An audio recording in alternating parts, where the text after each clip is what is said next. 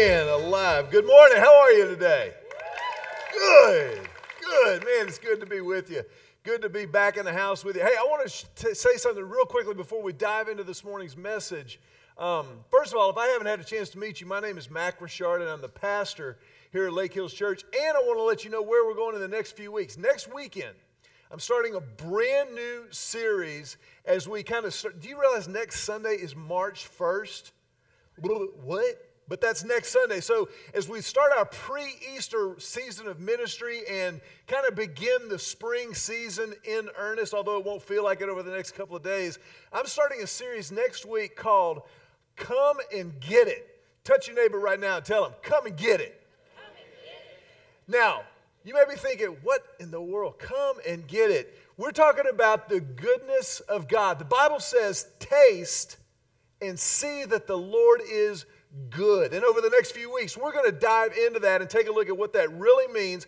And so on your way out today, there are going to be some invitation cards that look exactly like this, that say, come and get it, for you to take with you and invite your friends to be a part of it. Do you realize that most non-Christians, people who don't yet know how much God loves them, will never be invited to taste and see that the Lord is good unless you and I do that. Now, here's the good news. Here's the good news for us who invite people to be a part of church. 87% of Austinites, 87, say 87. 87% of Austinites would come to church if a friend invited them. 87%. So I want to encourage you, this is who we are, this is what we do as a church family. Get you some invite cards on the way out and hand them out this week to be a part of Come and Get It starting next weekend. Now, for the last few weeks as a church family, we've been involved in this series, The Good, the Bad, and the Ugly, the story of grace. And we've been engaged in this study by looking at really what is central to the Christian life. What is it about grace that makes it so amazing? And if you've got your programs that look kind of like this, I want to invite you to take that out. And real quickly, I want to just review where we've been. I've heard not everybody goes to church every single Sunday. So I want to review. That was a joke. You can laugh there. Because, of course, you do. You know what? Real quickly, I want to honor a group of people in our church that are killing it week in and week out, day in and day out. And I'm talking about a group of people who lead our church, our entire church, in worship every single week. I'm talking about our upfront student ministry from Lake Hills Church. Give it up for the students. Let me just kind of lay it out for you a little bit. Our students, high school kids, come to church not just like as the service is starting or on time. They get here early for the early service. Now, let me just say this. I did not do that when I was in high school. That is awesome. You guys get here on time, early. You're not a distraction to other people who are trying to worship. And then, man, you all let it fly in worship. I love the attitude and the atmosphere that y'all create in singing and worshiping. I sit right here and y'all's voices, are just blowing me out down front. Now, here's the great thing. Y'all can't really sing that well. But man, you let it fly. And I'm just teasing you. Y'all are such an incredible example for the rest of our church about what worship is all about what gathering together on the weekend is all about. Keep it up, students. Y'all are doing a great job. Awesome job. Man, I just had, keeping it real.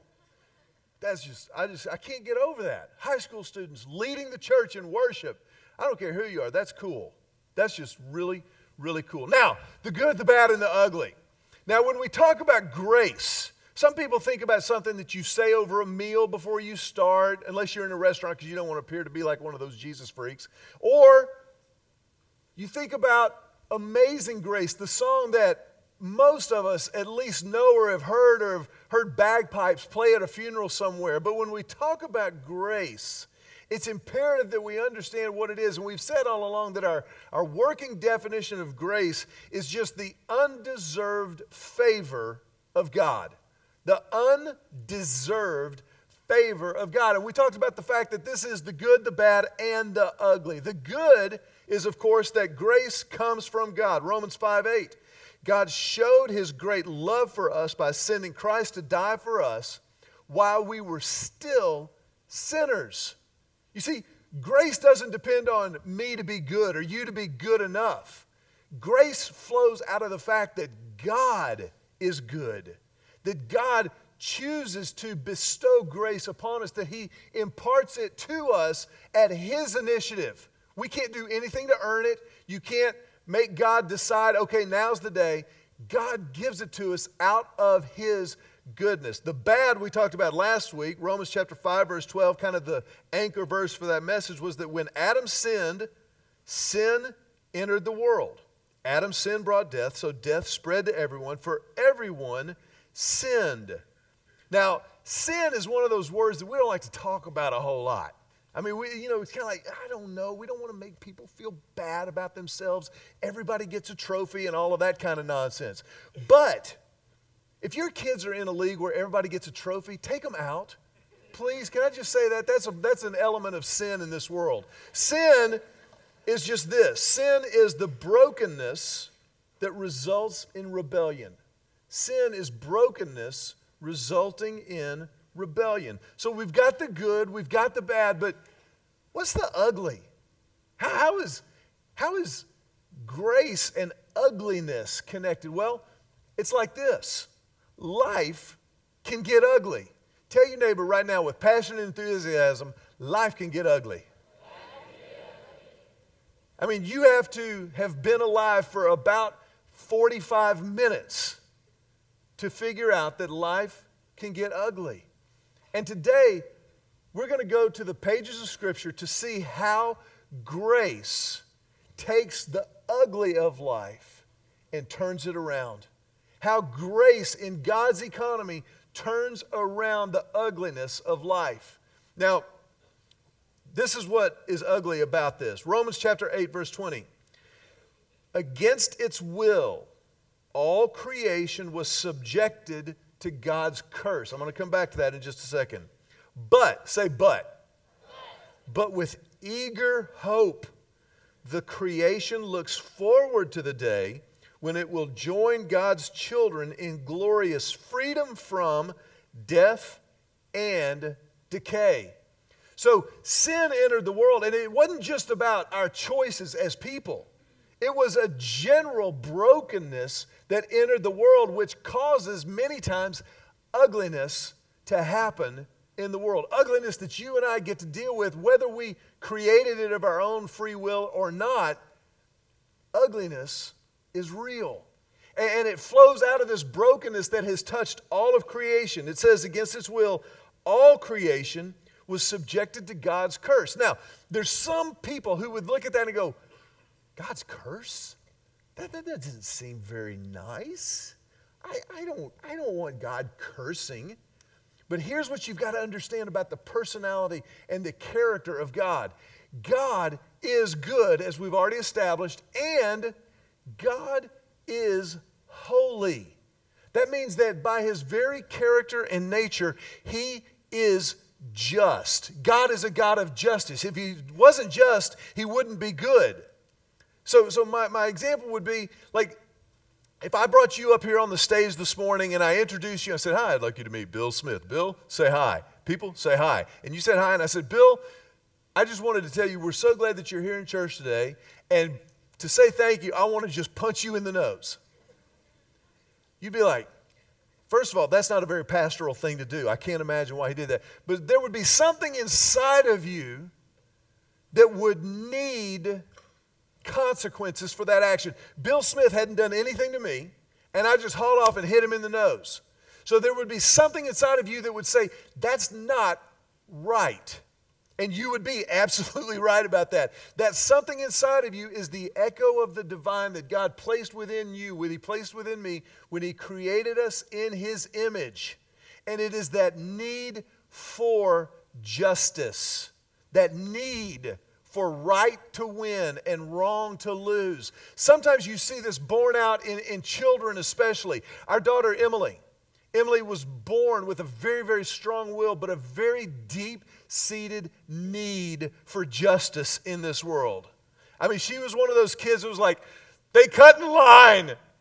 And you might as well have told her that they had cut off her arm. And she was like, it's not fair. They cut in line. I was standing in line, and they cut in line. Somebody should do something. Kill them. And through a lot of prayer and counseling and parenting, we've kind of worked her out of that need to see people smitten from the earth because they cut in line. But that's in us. God cannot let evil go unpunished. He would not be good. He would not be just. And because he is good and he is just, there is a curse. And the curse is the consequence of sin. But even in that curse, God is love. God is still good and he is still holy. Because the curse is simply the fulfillment of the desire to rebel against God. So when you stiff-arm God, when I kind of give God the Heisman and keep him at arm's length, eventually God will say, fine, you've got it. Take care. And he will give us over, the Bible says, to the desires of our hearts. So you can't resist God indefinitely with no consequences. You can't keep God at arm's length and not experience separation from God, distance from God. That's what Romans chapter number 8 is talking about here when it talks about all creation was subjected to God's curse. But with eager hope, the creation looks forward to the day when it will join God's children in glorious freedom, freedom from death and decay. So there will come a day when in God's economy, because of his grace, we will experience the ultimate freedom from death and decay, from brokenness, from the fallen creation, from ugliness. I think it's interesting that the Bible says God is beautiful. The Bible says, beautiful are the feet of those who bring good news. When you are drawn to God, when you come closer to God, you experience his beauty, his power, his grace. When you step away from God, you step away from that beauty. Think about the mountains and the ocean for just a second. If you had a chance to go on vacation, how many of you would go to the mountains? Let me just see a show of hands. How many of you are truly spiritual and would go to the beach? I'm just teasing. I'm a beach guy. I love the water. I love being on the water. I love fishing. But there's something in the waves. There's something in the water. There's something in the mountains and the majesty of them that draws us to them, that reminds us we're not the center of the universe. And I believe that that is the echo of the divine. I believe that there is something in there, in creation, that reminds us God is God and I am not. And there's part of that that is very satisfying at a soul level. So how does grace turn ugly into beautiful? Well, the Apostle Paul, who wrote the book of Romans that we've quoted a lot throughout this series, talks about the ugliness coming under the grace of God in a letter that he wrote to the church at Corinth. In 2 Corinthians chapter 12, Paul is writing to the church at Corinth, and he is explaining to them his own faith journey as an example. And in this explanation, he says, listen, God has given me incredible visions. God has given me incredible insights and revelations that I didn't do anything to earn, but he gave me in his grace. And yet, I still experience the ugly. I still go through this. As a matter of fact, he puts it like this in 2 Corinthians 12, 7 through 8. He says, I was given a thorn in my flesh. Take a time out right there. Take that verse down. Take that, take that, take that. Now, don't raise your hand on this. But I wonder this morning, how many of us have got a thorn in the flesh right now? You may be sitting next to your thorn in the flesh right now. Thank you for not amening right there. Just keeping it between you and God. It's interesting that when Paul talks about his thorn in the flesh, he is, I believe, deliberately vague about the thorn in the flesh. We don't know what that thorn looked like or what it really was. We don't know if it was maybe a relationship that had gone sideways. We don't know if it was perhaps a ministry setback. We don't know if it was actually a physical infirmity. We don't know. But in 2 Corinthians chapter 12, Paul provides for us, inspired by God's Holy Spirit, a roadmap for handling the thorn. Now, it's interesting that Paul is very, very clear here. This thorn was given to him. He didn't earn the thorn. Sometimes we earn our thorns, right? Sometimes we make stupid decisions or we have stupid seasons of life, I've heard, where we have to deal with the consequences of our actions and our choices and our words, and that's on us. But here, this thorn was given to Paul. It just came into his life. And a lot of times, we have to deal with thorns that are not of our own making. We have to deal with thorns because of choices other people have made, decisions, sin in other people's lives that have impacted us. Whatever the case may be for you, the answer is grace. Paul says it very clearly. I was given a thorn in my flesh. Check this out. A messenger of Satan. I think there's great freedom in that. A messenger of Satan to torment me. 3 times I pleaded with the Lord to take it away from me. Now, it's very important that we look at this passage of Scripture and go, okay, God, what do you have for me here? How do I read into this story, the story of grace, and then draw from it something that I can use day in and day out? How is this something beyond, quote unquote, just another sermon or just another Sunday morning? And I think it's right there for us in the passage. He says, I was given a thorn in my flesh, a messenger of Satan. The first thing to do when you experience a thorn is confirm the source of the thorn. Confirm where the thorn comes from. Make sure that you understand God gives no thorns. This was a messenger from Satan. This wasn't God's will for Paul's life. He allowed it, but he did not cause it. That's very, very important. A lot of times we can kind of keep God at arm's length by blaming God.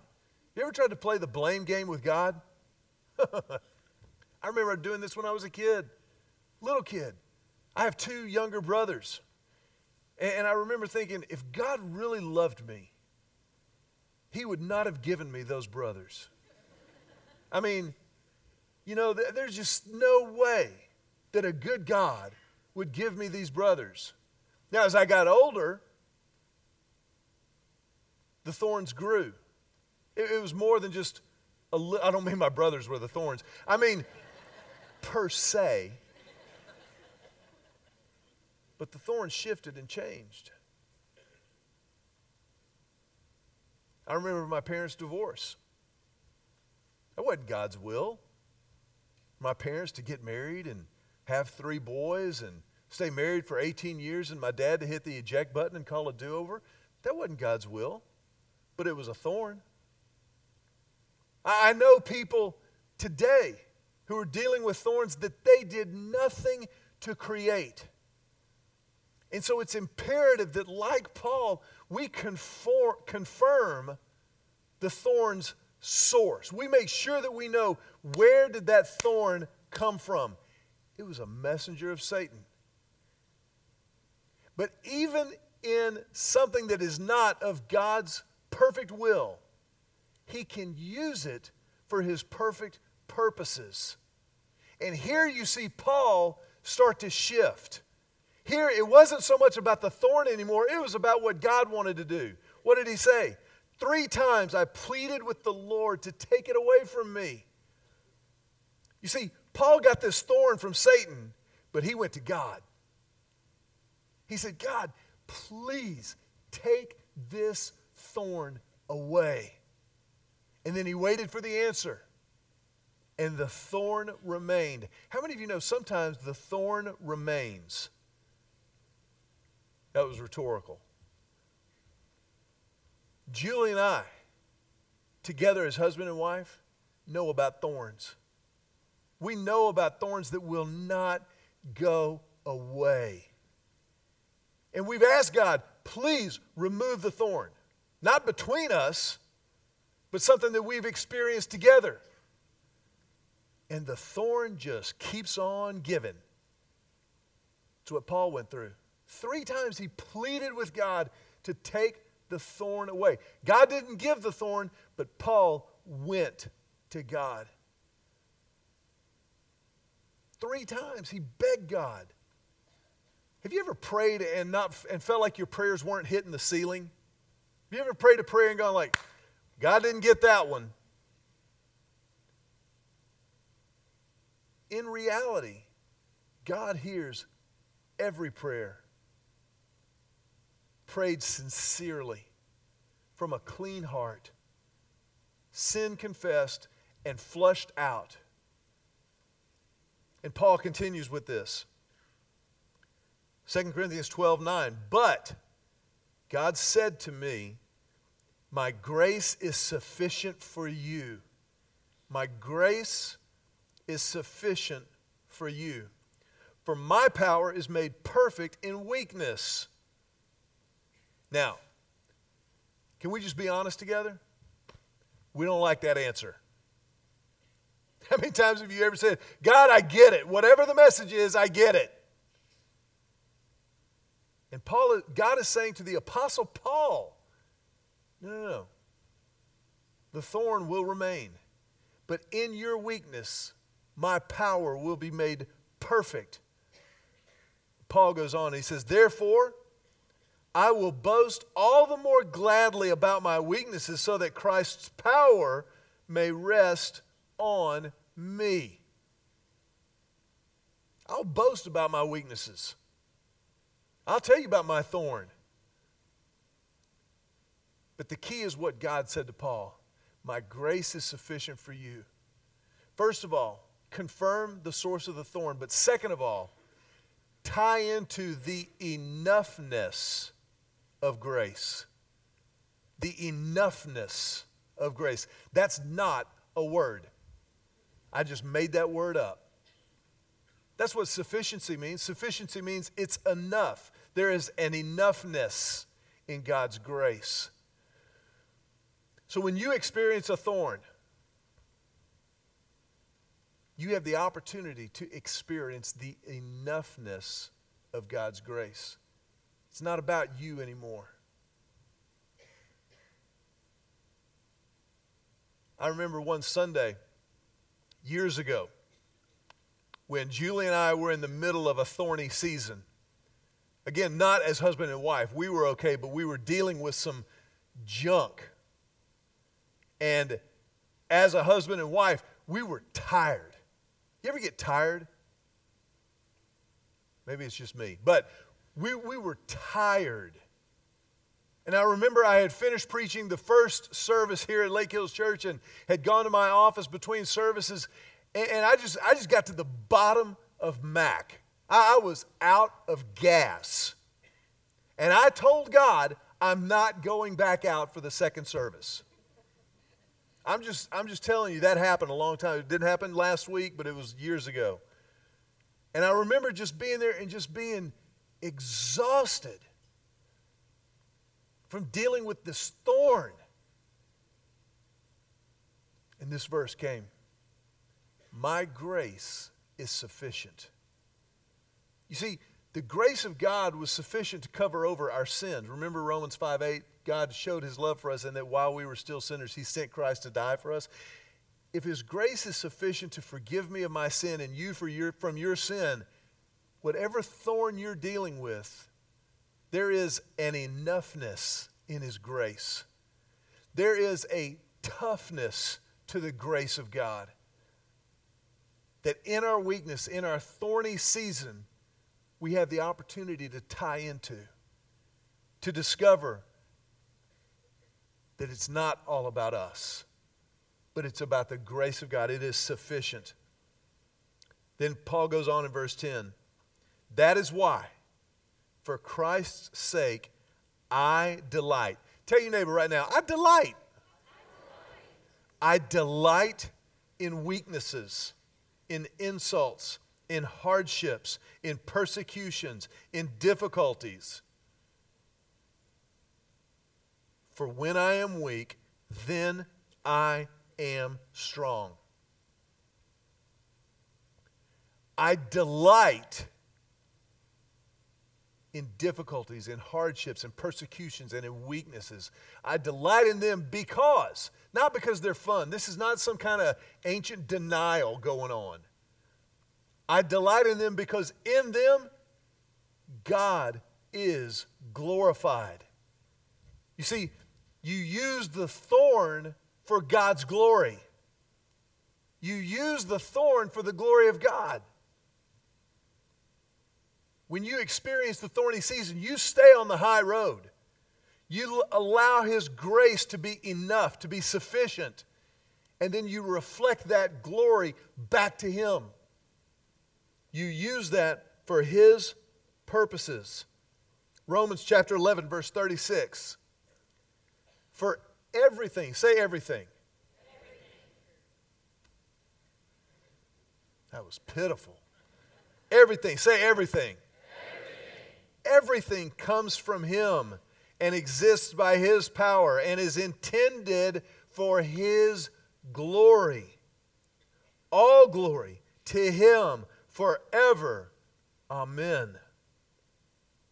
I'm going to give you a spiritual formula to write down for your thorny season right now or for when one happens. But I want you to write this down. In every situation, the gospel equals G2, G squared. In every situation, the gospel equals G2. Grace for us and glory for God. Grace for us in order to glorify God. Grace for us and glory for God. Now, I'm the first to admit that Sunday morning is the laboratory. When we gather in here, this is a relatively pristine environment. We come in and we sing, and most of us have cleaned up a little bit for the day. We've brushed our teeth, may have some coffee breath working, but by and large, this is kind of a safe place, and it ought to be. The thorns are out there. The thorns come back at us when we walk outside these doors. And so it's for that reason that we've shown some stories throughout this series. And today I want to share with you the story of a member of our church who knows something about a season of thorns. Check this out.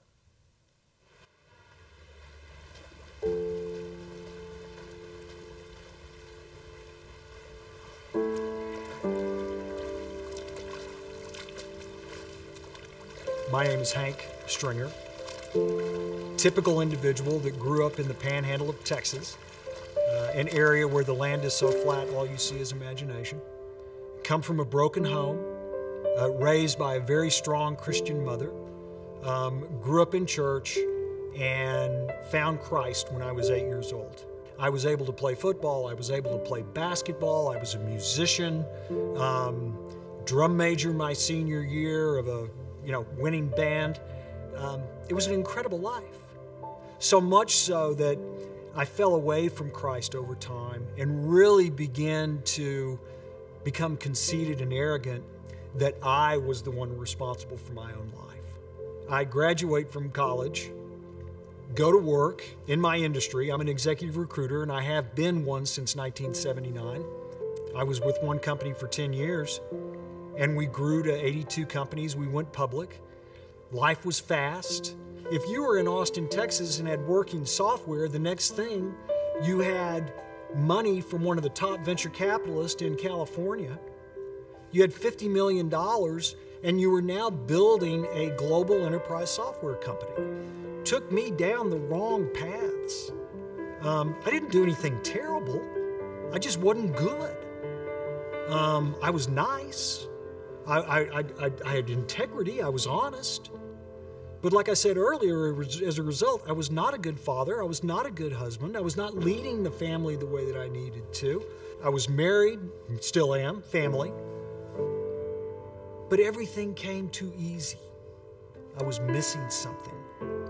About that time, 2006, my wife and I bought a home out on Hamilton Pool, and we started driving out here, and I noticed this church on the left-hand side. Every one time I would drive out, there was this Lake Hills Church.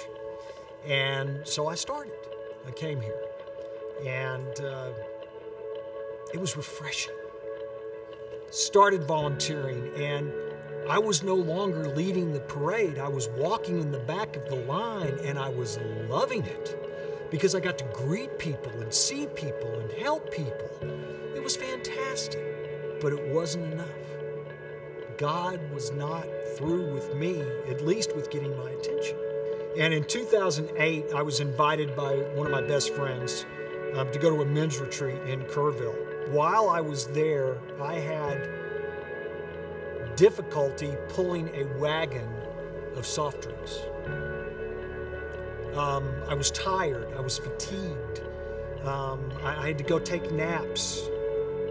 And it just so happened, in God's wonderful way of working in this world, one of the speakers asked me, he said, "Hank, would you come down to this chapel and pray for me before I speak?" And I said, "Absolutely." And I start looking at his notes, and the first thing is the verse.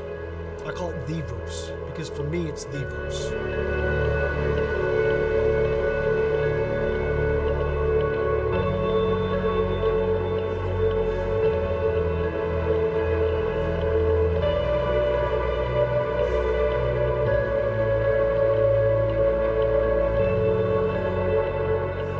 Understood that verse, those verses, and I understood God's grace.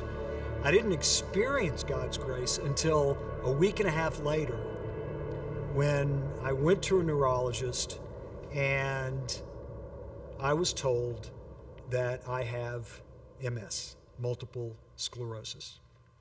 And so today I walk with a cane, I hobble and wobble, and I am the most blessed man in the world. I boast about my weakness. God so graciously and gently prepared me for this moment. It was unbelievable.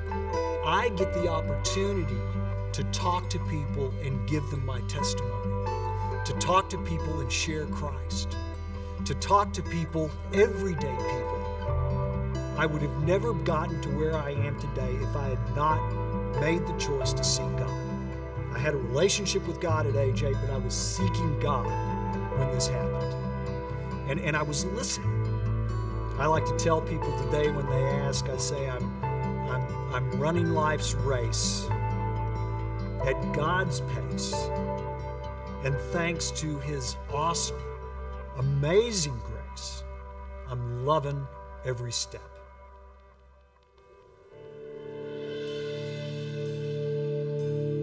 I want to ask you to bow your heads for just a moment.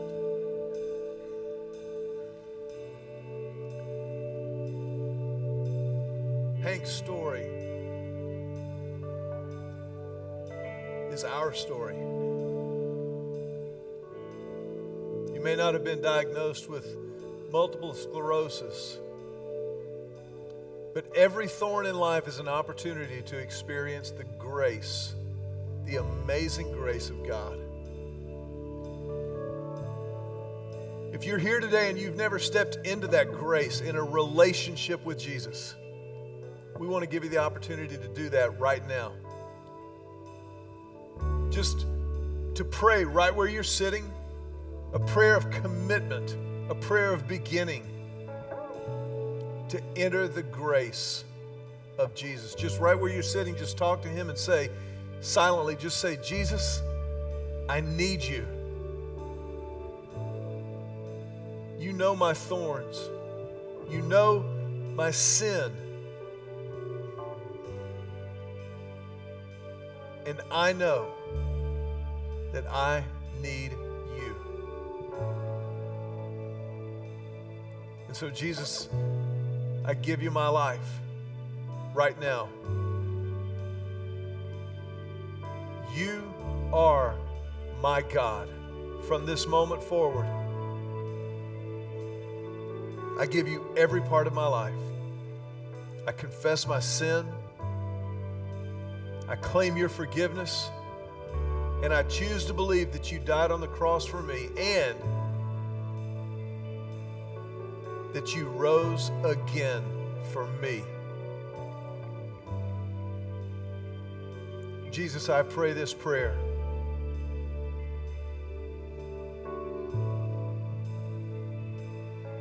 in your name.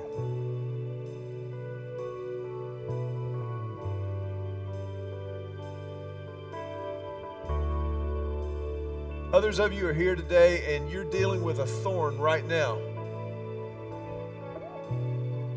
I want to have a prayer with you for your thorn, for the enoughness of God's grace to be real in your life. If that's you, you just pray with me. Just together, let's go to God. Just say silently right where you are, Jesus, your grace is enough. I don't know how, but I'm trusting you that your grace is enough, and I will follow you and I will be faithful during this thorny season.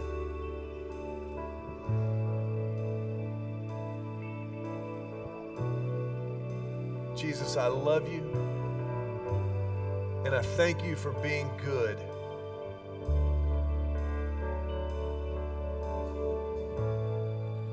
I pray this prayer in your name.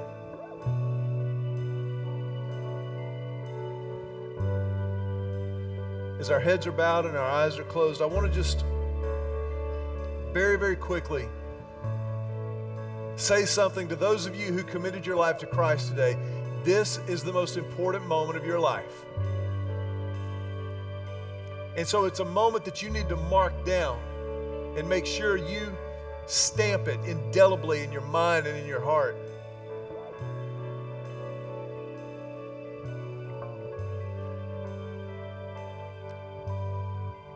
And so right now, I want to ask everybody in this room, if you would, take out your program that you got when you came in. Everybody take out your program. And if you committed your life to Christ today, I want to especially ask you to fill out the connection card and indicate there, I committed my life to Christ today. And on your way out, mark this moment by handing it to somebody in a blue LHC shirt or at the canopy out here underneath the front porch. Or if you're dealing with a thorn and our church can pray with you, for you, you can fill that out on the prayer request part of that connection card. That's there for you as well.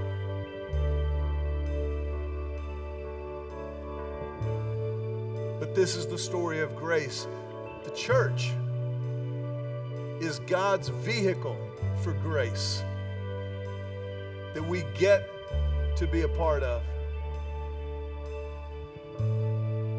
And so today we end a little differently. But I think it entirely appropriate that we end today by honoring God and celebrating Him and His grace and who He is and what He does all the time.